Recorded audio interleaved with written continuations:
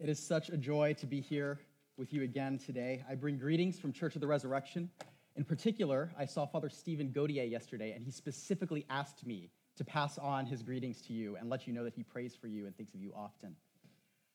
I wish that my wife and my daughter could be here. My wife is named Kristen. Unfortunately, she had commitments at Church of the Resurrection. My little daughter, Evelyn, is almost 2 years old, and she's at that fun age where she is suddenly very verbal and is talking a lot and learning a lot of things. And it's so much fun and also so terrifying because now I am on the hook. I am now responsible for helping her learn how to become a well-adjusted member of society. There's this whole body of knowledge that we expect kids to learn somewhere in the first 7 or so years of their life. A lot of them are very basic politeness issues, right?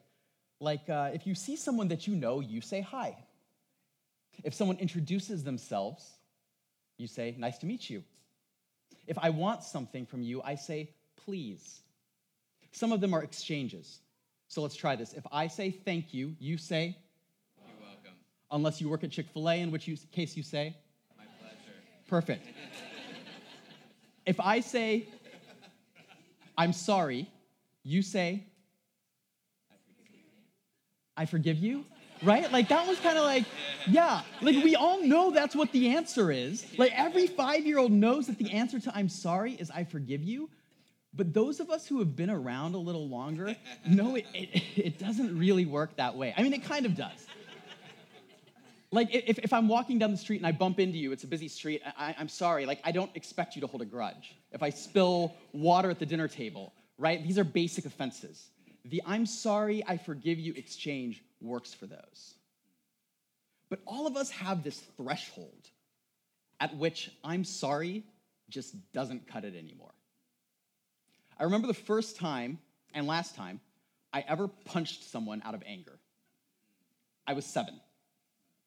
And my first grade class was lined up. It was some kind of assembly. I don't remember what it was for, but the whole school was there. And I'm near the front of the line, and suddenly I feel my shorts tug down around my legs, and the next thing I know, they're down at my ankles. And so I quickly pull them up, and I'm mortified that this happened, and I turned around to see who did it, and there's this kid running to the back of the line, and everybody's pointing at him. So I run back there. I don't know where our teacher was, but in my righteous indignation, I clench my fist, and I still remember the thought that went through my head. This was the thought. The face or the stomach will hurt too much, so I'll punch him in the chest. And I did. I don't know why I thought the chest was like the merciful option, but somehow that worked in my head. And I've wondered before, like, why was that the thought that went through my head as a 7-year-old? And I think what I was doing was I was doing the math. I was measuring the weight of what happened to me, the pain that I experienced to my ego, against the pain that I was going to inflict on his body. 0 pain was not sufficient. That was not going to cut it for me. Bloody nose, maybe too much. So the chest it was. From a young age, we have this deeply ingrained sense of justice. We want things, if somebody does something wrong, we want there to be consequences, especially if it is towards us. If someone takes something from us, we want it to be restored to us. If someone hurts us, we want them to experience the same hurt that we experienced. We want them to be as sorry about what they did as we are about what they did. And the worse the offense, the worse we want them to feel before we forgive them. See, the reason why sorry works for small offenses is because sorry is a small payment. It's a way of saying, you know what, I'm wrong. It's a way of humbling myself, accepting fault, taking a little blow to my ego, and we're offering this person their dignity in a small way. And so if it's a small offense, I say, I forgive you. I see that you feel bad. But I know, and it pains me to say this, I know that my 2-year-old daughter someday is going to experience something where sorry just isn't going to cut it. What can sorry do for a heart that has been betrayed by someone that they trust? repeatedly? Can sorry bring back the sense of security that is found in a family before it was torn apart by divorce? Can sorry unsay those hurtful words that still ring in our ears and tell us accusing things about ourselves? Talk is cheap. Sorry doesn't pay the rent. Sorry doesn't change the past. Sorry doesn't even guarantee a better future. It certainly doesn't merit forgiveness. The longer we live, I think we begin to see that secretly, we maybe wouldn't say it, but we begin to believe that the sorry, I forgive you exchange is a sham. Why do I bring this up? Well, as you know, Immanuel Anglican is doing this series on the Lord's Prayer. And today we are focusing on Matthew 6:12, which says, "Forgive us our debts, as we also have forgiven our debtors." Or the more familiar rendition, "Forgive us our trespasses, as we forgive those who trespass against us." And this is my concern. My concern is if we come to this prayer with the "I'm sorry, I forgive you" paradigm that we were taught when we were 2, this is going to be troubling for us. If we come to the Lord and we've done something that's a minor offense, something that's no big deal, and we pray this prayer, maybe something we did just once, we might expect that God will forgive us. But does God have a threshold at which sorry doesn't cut it? That's a terrifying thought. And suddenly, I'm not so sure when I'm praying this if God is actually going to answer that prayer. Well, I have good news. God's paradigm for forgiveness is different from our society's paradigm for forgiveness. Because God is very different from you and I.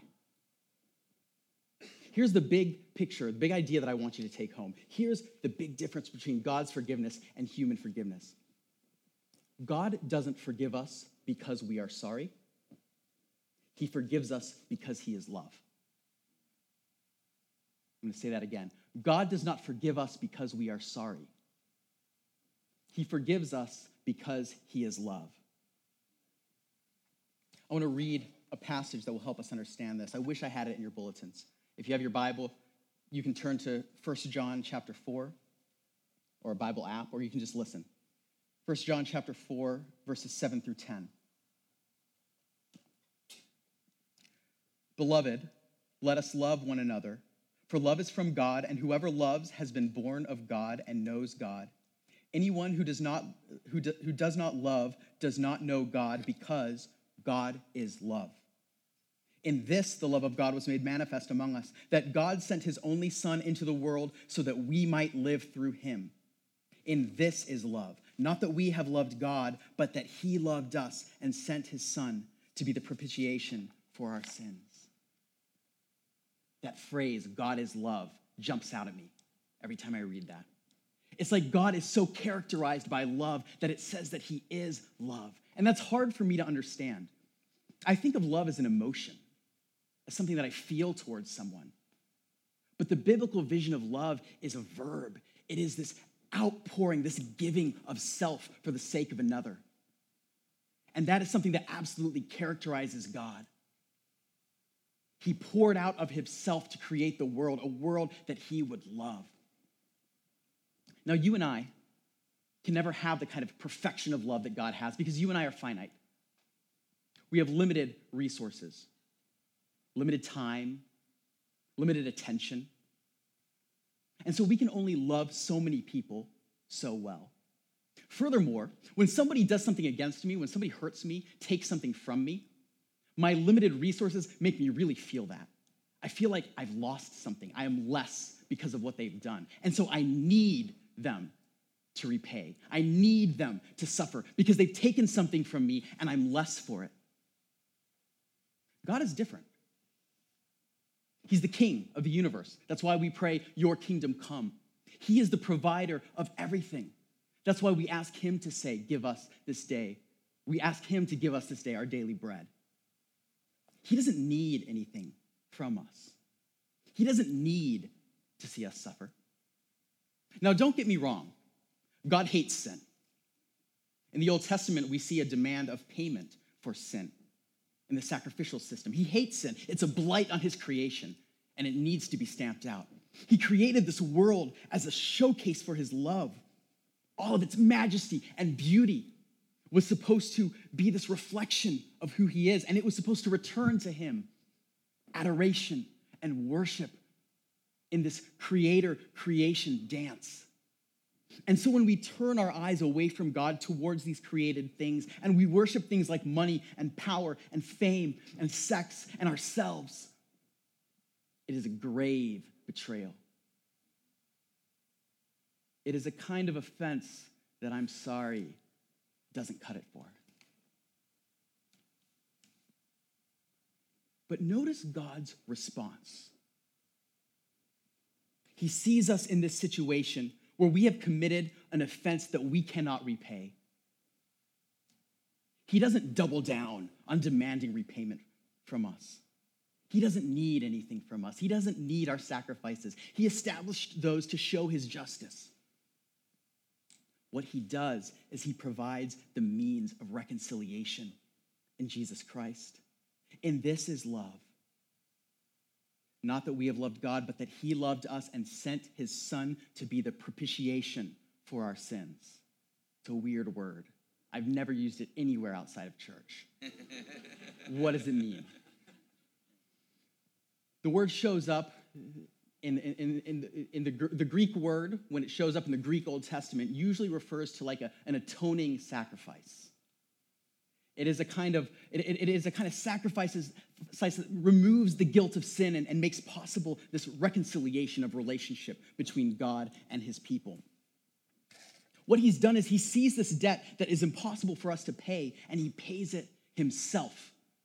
God himself, God the Son, takes on flesh, and he suffers a death that is worth more than all of the I'm sorries that the world could produce, because God himself suffers on our behalf and dies, killing death as he raises from the dead.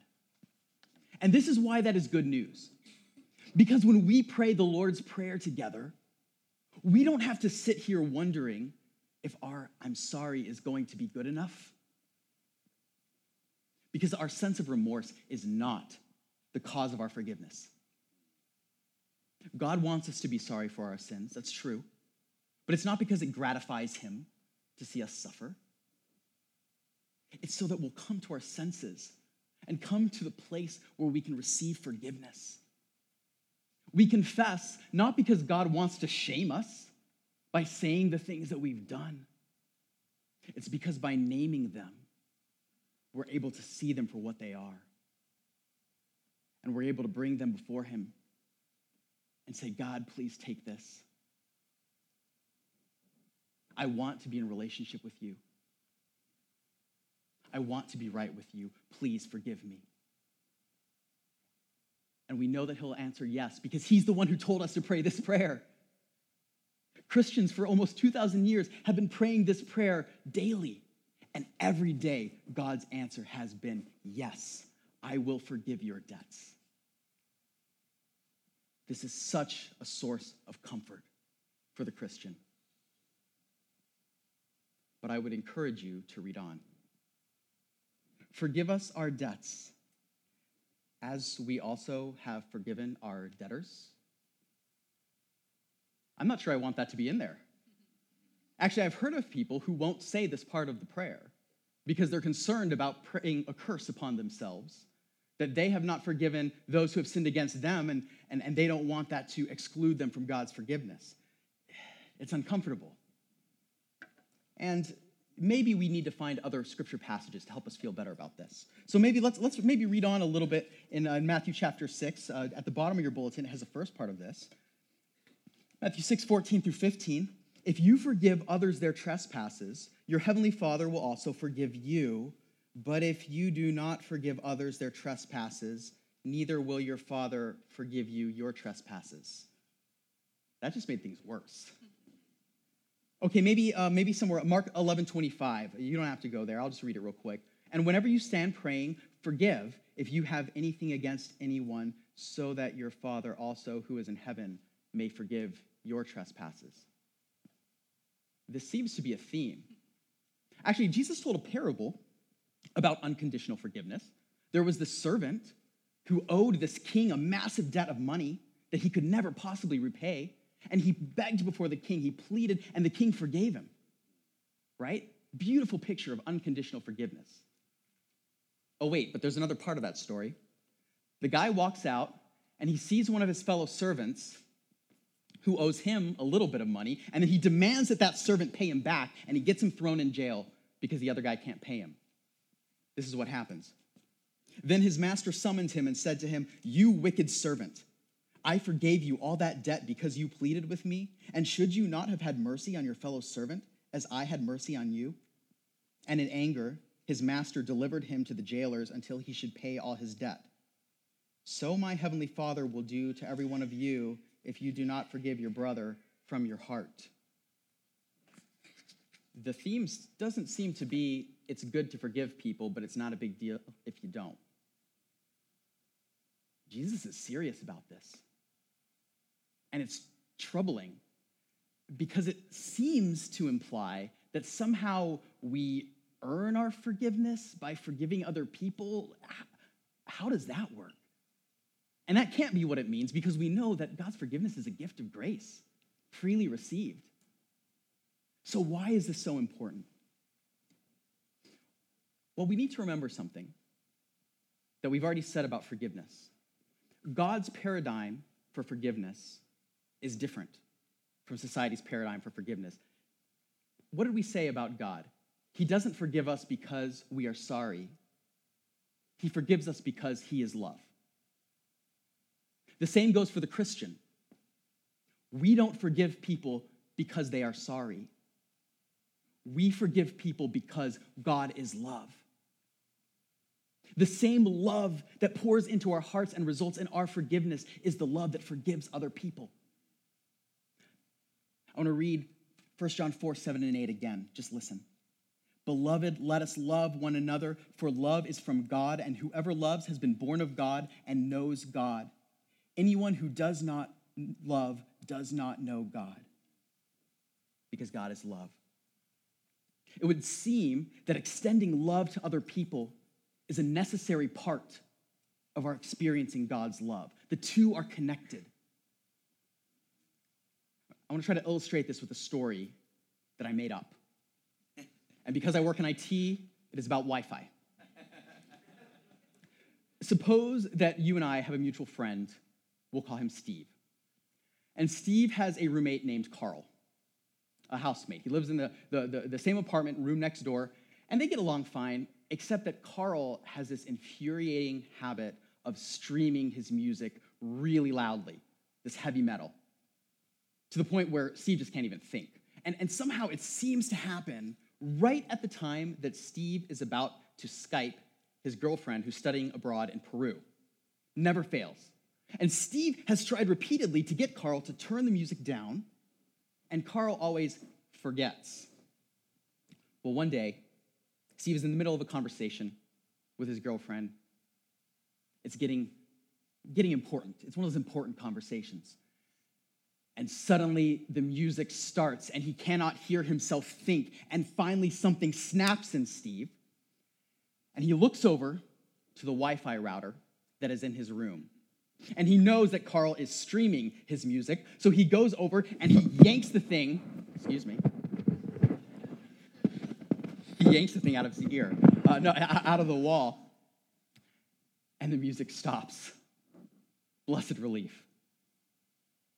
So Steve goes back to his Skype session, and oh, wait. Steve and Carl were using the same Wi-Fi connection.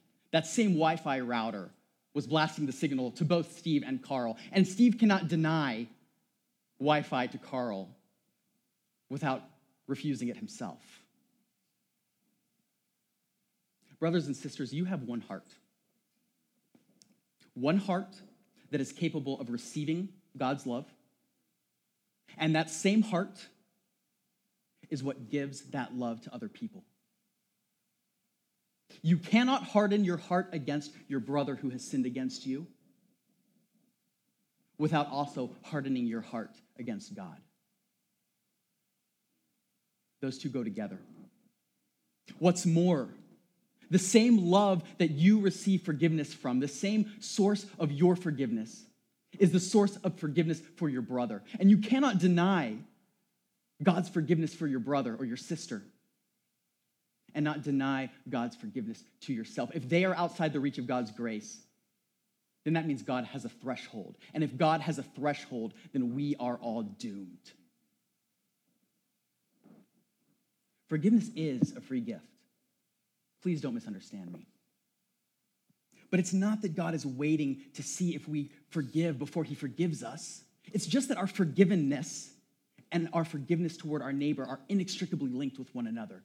They are tied to the same heart. I want to strongly, strongly warn anyone who's here today who has been holding a grudge, some kind of bitterness or anger against someone. I want to tell you that nothing poisons the heart like anger that is pent up inside.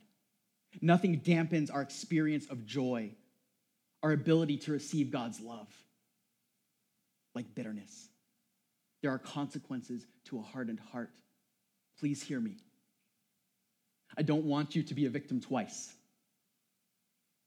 I don't want you to be a victim because of what they did to you and because your heart becomes so hardened that you can't receive forgiveness or give forgiveness and you turn into yourself.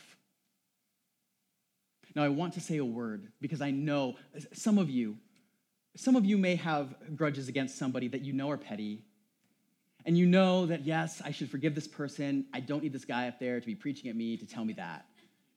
If that's you, you know that. That's between you and God. I want to speak for a moment to those who have a really deep hurt. Because for you, this concept of forgiveness is not an easy thing. The reason you hold that bitterness in your heart is because every time you think back to what happened, it kills you inside. And this person deserves for you to be angry at them. I want to be clear about what forgiveness is not. Forgiveness is not saying that what they did to you was okay. Please hear me. God hates it as much as you do. Forgiveness is not saying that you have to like the person, that you have to trust the person. Trust is earned. Forgiveness may not be earned, but trust is earned. It doesn't even mean that that person shouldn't necessarily experience consequences because of what they've done. But what it does mean is that you are giving up your place as the arbiter of those consequences. Forgiveness is letting go of that anger that we are holding towards that person and giving it to God. It doesn't take away what happened. It just takes away my place in stewing over it. It takes away my bitterness. And it says, God, please, you take this. You handle this. And it's hard. I'm not pretending this is easy. This isn't the kind of thing that you don't just go to a sermon and you say, yeah, I just heard this sermon and suddenly 8 years of bitterness is gone. I'm not that good of a preacher. Maybe Father Aaron is, but I doubt it. Not because he's not a great preacher, but because nobody's that good of a preacher. Forgiveness is not the work of any human being. It's the work of God, this kind of forgiveness. It's the work of the Holy Spirit.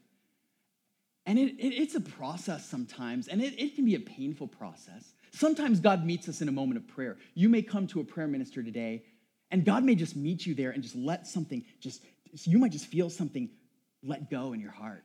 And that's beautiful. But that's not always how it works. And so I want to give you some practical things that you can do as you journey with the Holy Spirit on this. First of all, I want to encourage you to pray for the people that you're having trouble forgiving. Jesus says, love your enemies, pray for those who persecute you. See, what happens when you pray for your enemies is you give them over to God. You say, God, please change this person. And one of two things is going to happen. Either this person is going to respond to the love of God and he's going to change them and they're going to become a new creation and you'll have a new brother or sister, as hard as that might be to hear. Or they're going to refuse and harden their hearts against God, and God will see that justice is done. Either way, they are in the best hands possible, and we need to be ready for that to happen. Maybe you don't want to forgive them. I mean, you want to forgive them. You know that you're supposed to, but you're not there yet. That's okay. God can work with that. Start there. We're going to have a time of confession today. When you're confessing the things you have left undone, in your heart say, I'm trying to forgive, Lord. I can't. Help me. God hears that prayer. Something else that you can do this week. This is something that you can make a practice. Meditate on the forgiveness that you have received from God. Have you ever noticed that some people wear a crucifix? I didn't grow up Anglican or anything like that, and that really weirded me out. I'm serious. Seeing Jesus on the cross around someone's neck. But what that is, it's not superstition. It's this reminder of the depth of God's love for you, his fierce love on your behalf. Let yourself remember that. Read from 1 John. That's a great place to read about the love of God. When you're on your way to work, on your commute, thank God for his love and forgiveness. And you remember the thing that I said about hardening our hearts? It works the other way. As we soften our hearts towards God and as we reflect on his love and mercy, our hearts begin to soften to the people around us. Remember that God has loved you with a fierce love. He has given his very self for you so that you can be reconciled to him. Receive this love and let it flow through you to others. In the name of the Father, the Son, and the Holy Spirit.